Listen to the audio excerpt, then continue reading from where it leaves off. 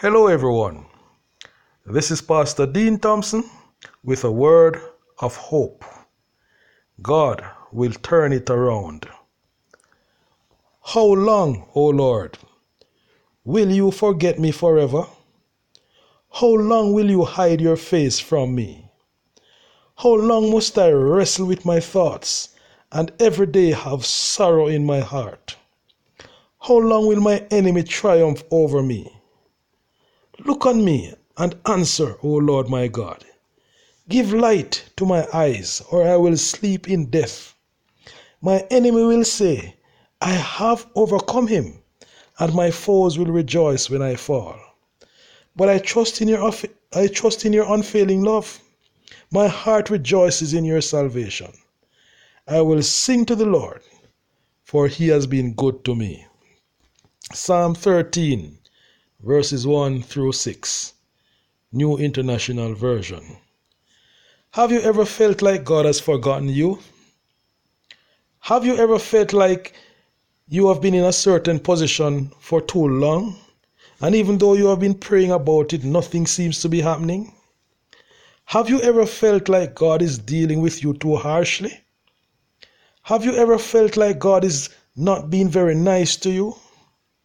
Have you ever felt disappointed in God because of the sorrows you must endure, the sickness, the trials, the pain? Have you ever felt like God has stopped caring about what you are going through? Have you ever struggled with your mind to think right thoughts about your situation, about God? Have you ever thought of just throwing in the towel and give up? You can be sure, my friend, that you are not the only one, you are not the first person to have ever thought like this, and you certainly will not be the last. The psalmist David, he struggled with these thoughts too. Here in Psalm 13, we read of him pouring out his heart to God, his frustration, his hurt, and his despair. We can also see that as he expressed his emotional and mental turmoil to God, he is ministered to by God's grace. And we see the psalm ending on a completely different note from which it started. Beginning with a note of this discouragement and despair, the psalmist finishes in a place of trust, joy, and encouragement. This is what theologians would call a psalm of transition. It is the same with us too, brothers and sisters. When we call unto God in our distresses, we have the assurance that he hears us. But when we call out to him, we need to tell him exactly what is in our heart.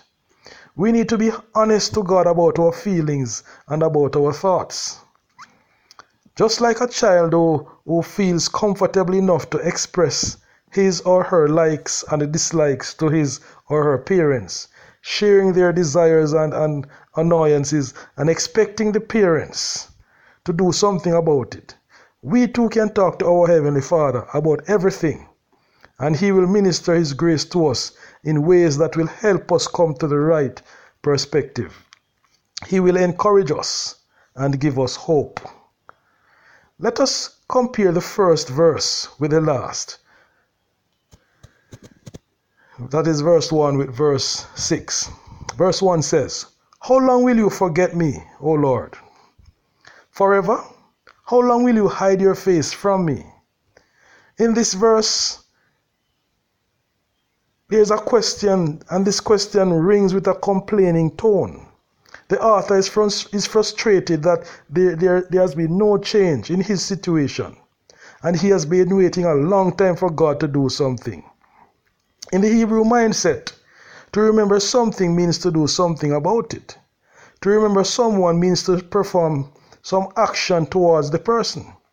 The psalmist accuses God of forgetting him because he does not see anything being done for him, anything being done on his behalf. He is expressing his frustration. Verse 6 says, I will sing unto the Lord because he had dealt bountifully with me. Verse 6 is a declaration of God's goodness towards the author. God has dealt bountifully with him.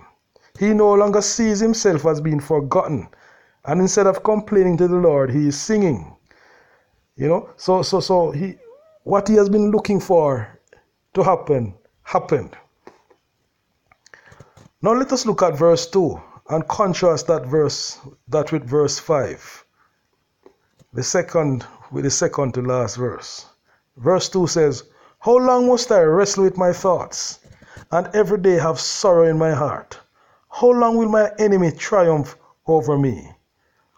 Here, the psalmist is focusing on the negative thoughts that weigh him down every day and the sorrow in his heart. He is also concerned about his enemy exalting themselves over him.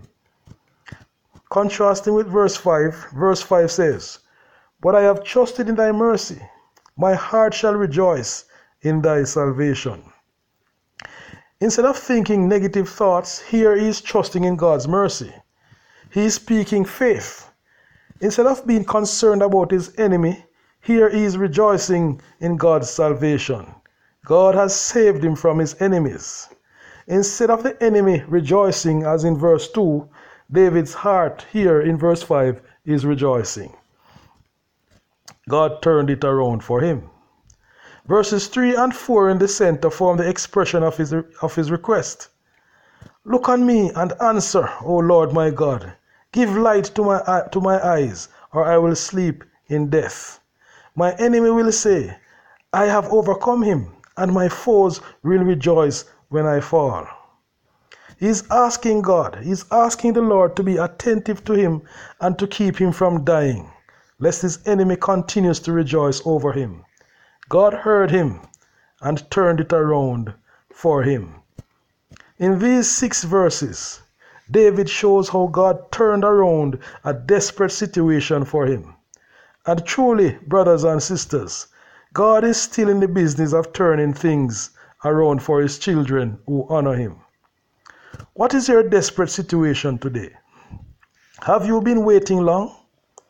Does it seem like things are getting worse? Does it seem like God is not paying attention to your circumstances?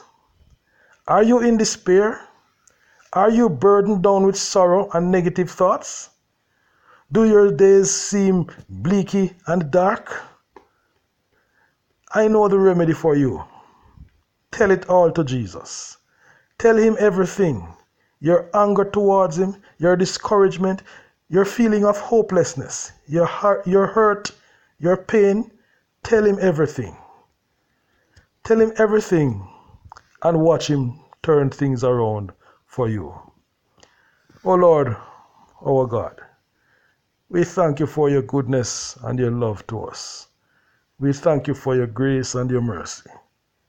Father, I pray that you will intervene in the life situation of all your children today. And in those desperate situations, those situations that are burdening down your people, I pray in your mercy, in your grace, you will turn it around as you turned around David's situation. Let not our enemies exalt over us, O God, but let our heart instead rejoice in you because of your great salvation. Have mercy on us, we pray, and show yourself mighty on your people's behalf. In Jesus' name, amen. God bless you, my brothers and sisters.